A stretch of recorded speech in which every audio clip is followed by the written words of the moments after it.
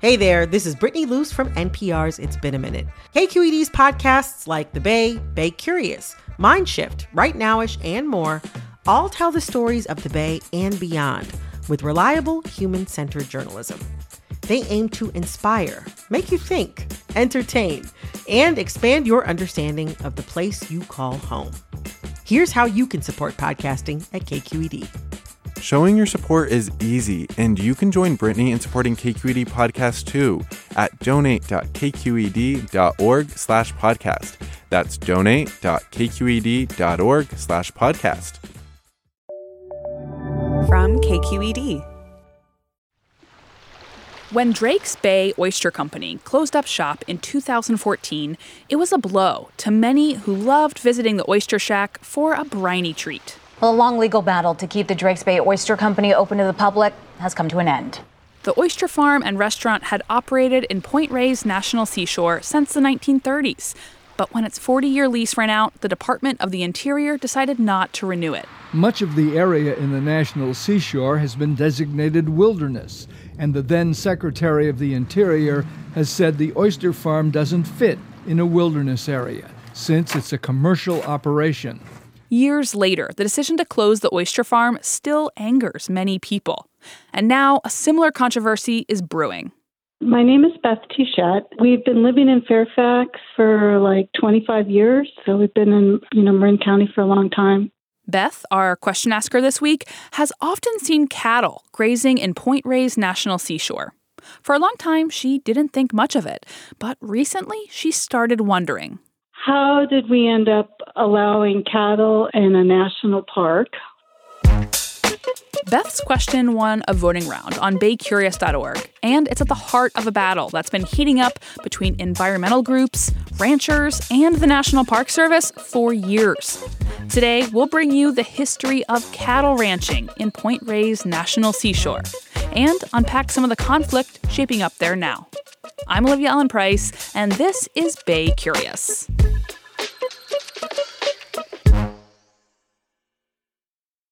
Support for Bay Curious comes from Sierra Nevada Brewing Company, committed to brewing things the right way since 1980, because when you're a family-run brewery, there's no other way to do it. Sierra Nevada Brewing Company, still family-owned, operated, and argued over. And be sure to stay tuned through the end of the show so you can play our monthly trivia game for a chance to win some cool prizes. Hey, it's Glenn Washington from Snap Judgment. And if you love what you're hearing, and I know you love what you're hearing, please consider becoming a KQED member. You get special access to cool events, behind-the-scenes footage, and so much more. Plus, you'll sleep better at night knowing you did your part for the community you depend upon. It's in you. Please be in it. Visit donate.kqed.org/podcasts to sign up now. That's podcast with an S. Thanks. Point Reyes National Seashore in West Marin is just about an hour from San Francisco. That makes it a favorite place for many Bay Area residents looking to get outside and enjoy the coast. It also means a lot of people care about how the National Park Service is managing the land. Bay Curious editor and producer Katrina Schwartz takes us to the park to explore how history and the stories we choose to tell have shaped this park. And she'll answer Beth's question, what's with the cattle? The short answer to Beth's question is that people were raising cattle on the lands that are now Point Reyes National Seashore before the park's creation. Let's go back to the beginning. This beautiful place is the homeland of the Coast Miwok people. Long before there were cattle here, the Tule elk roamed these grassy hills. When the Spanish missionaries came here in the early 1800s, they brought cattle with them, letting them range alongside the elk. The Mexican rancheros who took over the land next started running proper ranches with more cows. Then American settlers took over in 1857, and they continued the tradition. All these colonizers hunted the Tule elk almost to extinction. Families built homes and farms on the Point Reyes Peninsula and made a living selling butter to hungry miners in San Francisco. At one point, dozens of farms operated on the land and produced more butter than anywhere else in the state. In the 1950s, close to 100 years later, the population of the Bay Area was growing fast, and real estate developers got interested in West Marin. This is a pretty desirable country to live in. It has some aspects that are really set it aside from other places. That's Boyd Stewart, a local rancher who shared his memories with the Oral History Project at UC Berkeley's Bancroft Library. It's not hot, not cold, close to San Francisco and everything, and people did pretty well here. Developers were looking for land in West Marin for some big housing projects. Population came in, and suddenly there were people that saw there were possibilities of making investments out here that would enable them to make a lot of money, that eventually it would be subdivided. But local Marin residents and conservationists had their own plans. They wanted to preserve the natural beauty of the area by establishing a national park on Point Reyes Peninsula. The only way to do that was to make a deal with ranchers who owned the land. Initially, the ranchers were not on board. At first, they didn't want it bought because it was their land. They wanted you to stay away and leave it alone and not bother them. But slowly, the ranchers started to see some advantages to creating a park. They brokered a deal that would allow them to sell their land, but continue to lease it. They began to realize, the few that sold, they got paid for their land and they still had the use of the land and it stays in the family. Most of the ranchers signed an agreement that gave them the right to lease the land for 25 years. After that, the Park Service could decide whether or not to renew the leases. When Point Reyes National Seashore was established in 1962, the environmentalists were happy. They had preserved this beautiful stretch of coast for the public and saved it from development. And the ranchers were happy. They could continue to operate here. But over the following decades, things would turn sour.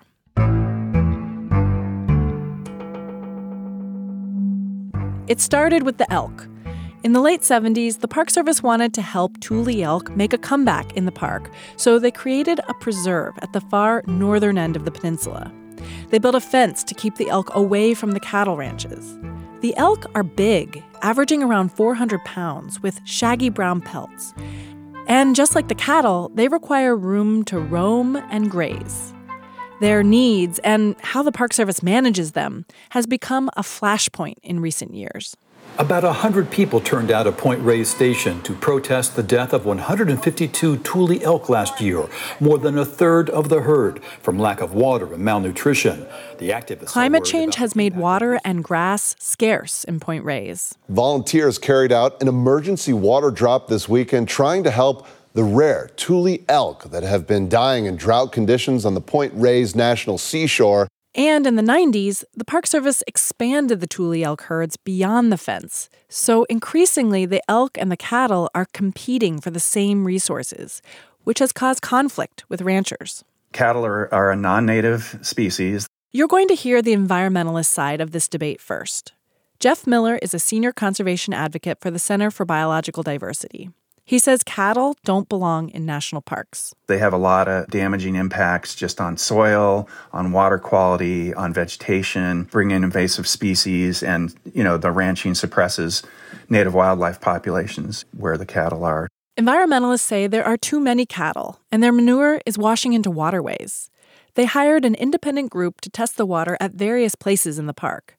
The results showed poop in the water, mostly due to runoff from dairies and cattle ranches. You've got nutrient runoff and fecal coliform, some of it going into endangered species habitat. Any aquatic life, are going to be affected by that. The Park Service is supposed to monitor things like water quality, but Miller says it hasn't been doing a good job. In fact, last year, news broke that human sewage was also leaking into waterways from one ranch. Park Service had no clue about it. So they don't have the funding, the staff, or the political will to monitor, let alone enforce violations. So it's been, the whole trust us has not worked out so well. Everything reached a breaking point in 2014. The Park Service began a public process to change the rules around ranch management in the park. That's when Miller's group decided to sue the Park Service. And they started down this road of doing a ranching plan that basically was a wish list for the ranchers. It gave them everything they wanted. Miller and other environmentalists argued that any changes to ranching should be considered in the context of what's good for the whole park. In their eyes, that means it's time for cattle ranching to go. In 2017, the Park Service agreed to amend its governing document, taking into consideration environmentalist concerns about ranching. The Park Service did not want to comment on the story because of ongoing litigation. However, at a 2021 California Coastal Commission hearing, Superintendent Craig Henkel said his staff is trying to balance the ecological needs in the park with mandates from above. Congress has provided clear direction to the National Park Service that these historic ranches on the Point Reyes Peninsula and the Lima Valley are to be preserved by continuing multi-generational beef and dairy ranching. Former secretaries of the Interior have supported Congress's intent. And at the same hearing, Jared Huffman, the U.S. congressman representing the area, proclaimed his support for ranching in Point Reyes. These historic ranches are not anachronisms that somehow conflict with the Park Service's mission. Ranching is part of the seashore's DNA. And that's why this plan proposes to continue permitting it. It's why Congress has repeatedly and explicitly, from 1962 to as recently as 2 years ago, reaffirmed that multi-generational ranching should continue to be part of this unique park. Point Reyes National Seashore would not exist if the ranchers had not agreed to sell their land to the federal government. But critics of cattle ranching say the government has more than met its obligations to those original ranchers. Their continued existence is mostly due to political connections, says Jeff Miller. The Park Service has been kind of cowed by the ranchers politically since the 70s and 80s and has essentially operated as if those leases are going to continue in perpetuity. That is a myth, that there's anything in those acts that in any way enshrines a right to ranch or continued ranching. On the other side of the debate, ranchers point to their historic legacy in the area, the importance of preserving local agriculture, their contribution to the organic local food movement, and they promise to comply with more monitoring and regulation from the Park Service. Right now, they have to renew their leases with the Park Service every 5 years, making it hard to plan. They want 20-year leases so they can invest on a longer timeline. The ranchers also didn't want to speak to me for this story because of ongoing litigation, but many of them shared their views at the California Coastal Commission hearing. I am Leanne Nunes, a fifth-generation dairy farmer representing the Nunes family. We currently lease the historic A, E, and D ranches at the Point Reyes National Seashore. My name is Tim Kehoe. I'm a third-generation dairy farmer, and I've lived in the Point Reyes National Seashore my entire life. I'm Ernest Spalletta. I am a fourth-generation organic dairy rancher. Our family has a long history on this land. We are proud to say that our family has continually operated a dairy in the same location as we do now for just over 100 years. Ranching on Point Reyes Peninsula dates back over 150 years and is an important piece to establishing the Seashore Park. Ranch families, including ours, sold their land to the park 50 years ago to protect Point Reyes and the West Marine coastline from development. You have heard a lot of testimony from elk advocates today. There are two sides to this story. Frankly, the elk threatens the organic certification of our family business by consuming forage needed to maintain the certification. We are committed to continued compliance and preservation of natural resources and biodiversity. To this day, the 6 dairies in the park strive to be responsible stewards of the land and are committed to maintaining strict environmental standards on our farms. Since the Point Reyes ranchers didn't want to meet with me, I decided to check out a nearby dairy operation, one not in the park itself. So these are the calves that are raised as replacements for the cows. Albert Strauss is the founder and CEO of Strauss Family Creamery and Organic Dairy Farm. He's showing me around his family's place in Marshall, just across Tomales Bay from the park. Two groups of cows that get milked twice a day. When I ask him about the controversy over cattle ranching in Point Reyes National Seashore, he says he's worried that if ranchers are kicked out of the park, it will hurt this rural community. It's creating a lot of uncertainty and insecurity for the farms in the park. And these are multi-generation families that are part of our community. So we've been devastated by farms going out. Strauss buys organic milk from 2 dairies in the park. He says the organic certification requires those ranches to carefully manage their land. They want to be good stewards, he says, as they have been for decades. These farms are 100 to 150 years old. The whole reason that Point Reyes got formed in the first place is the ranchers made it happen, with understanding that agriculture was an essential part of this park. He thinks environmentalists and farmers need to work together by making it easier for farmers to use new technologies to reduce their carbon footprint while staying profitable. That's one reason ranchers in the park want 20-year leases. The cattle represent the long agricultural history of West Marin, and the Tule elk are a reminder of how close humans came to wiping out a unique species that thrived alongside the indigenous population. In some ways, the tension between cattle and elk represents two sides of the park's cultural history. History is important, says Teresa Harlan, founder and director of the Alliance for Felix Cove. But she questions if the Park Service is cherry-picking certain historical narratives over others. I follow her in my car down dirt roads and over cattle grates until we reach a small parking area. From the cove all the way to the ocean used to be K Ranch. This is one of the historic ranches that is no longer used for cattle. Teresa points out how different the land looks because it's been left to recover. So what you're seeing is a lot of coyote brush that you didn't see. A lot of green that you didn't see. We're hiking about a mile down a dirt road to the cove where Teresa's Coast Miwok family lived for years, until they were evicted in the 1950s. You know, they were part of that native labor workforce. My grandmother was a ranch cook. My uncles worked on ranches as ranch hands. After 20 minutes of walking, we come around a bend and glimpse the roofs of a few buildings tucked into the valley. Coming down here, looking down at the house and the shed, it looks nothing like when my mom lived here. There are several wooden buildings covered in vines, overgrown brush and trees, and a beautiful little beach on Tamales Bay. Teresa's family says they were living here as early as the 1800s, but were abruptly told to leave in 1954 by the white ranchers who owned the land. The trauma of that loss kept Teresa away for many years. When she finally visited as an adult, she was shocked at its neglect. And so when I first saw it, I thought, okay, everything goes back to nature. Nature is claiming it. But then as I kept coming down, I thought, wait a minute, this is a historic site. This needs to be protected. This little house sits neglected. Why? Why? Because it was a home of Tamalco people, California Indian people. Teresa has been pushing the park and its tribal partner, the Federated Indians of Grattan Rancheria, to recognize the history of her ancestors in this place.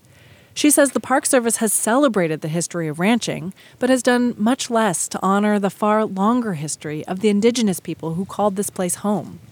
There are several Coast Miwok archaeological sites in Point Reyes that the Park Service manages with the help of the tribe, but they're often confidential, sacred sites. It's vital to Teresa that visitors know the indigenous people who loved this land and who were brutally pushed off it are still here. We're not talking about 200, 300, 400 years ago. I'm saying my mom, our aunts, our moms, our uncles, our grandparents. It's immediate.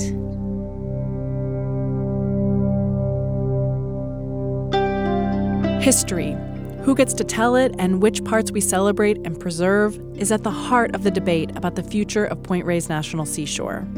Environmentalists and ranchers found middle ground to create this pristine 70,000-acre park 50 years ago. That ground has gotten shakier, but that doesn't mean compromise isn't possible. After all, the economic future of the community, the health of the environment, and the very spirit of this land are at stake. Everyone will be watching what happens here next. That was Bay Curious editor and producer Katrina Schwartz.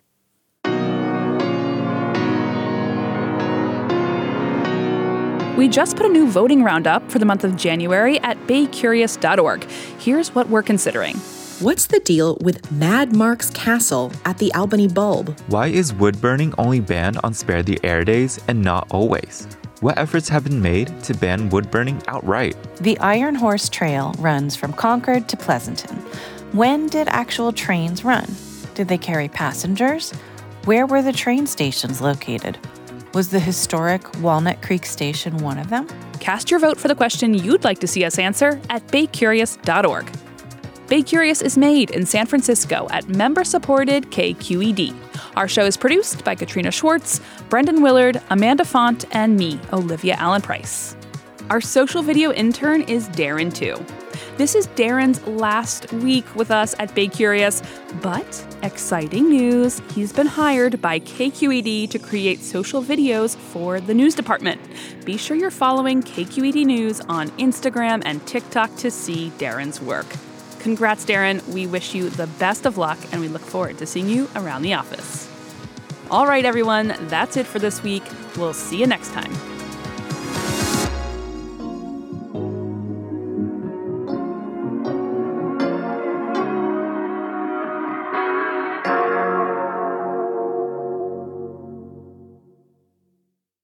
Hi, Bay Curious listeners. Are you ready to play May's trivia game? Every month, we read a question here at the end of our episode. You can give us your answers over at our website, kqed.org/baycurious, or just click the link in the episode description. Out of the correct answers, we'll randomly choose one lucky winner to receive a cool prize package with Bay Curious swag and Sierra Nevada goodies. Okay, our question for the month is, the world's longest-running pillow fighting contest was held from 1966 to 2006 in what Bay Area town? Our trivia quiz is made possible by Sierra Nevada Brewing Company. Good luck! Hey there, it's Olivia Allen Price, host of Bay Curious, the podcast. KQED Podcasts wants to thank listeners like you whose support makes this podcast possible. If you want to help us continue to make great content, visit donate.kqed.org/podcasts. That's donate.kqed.org/podcasts. And thanks.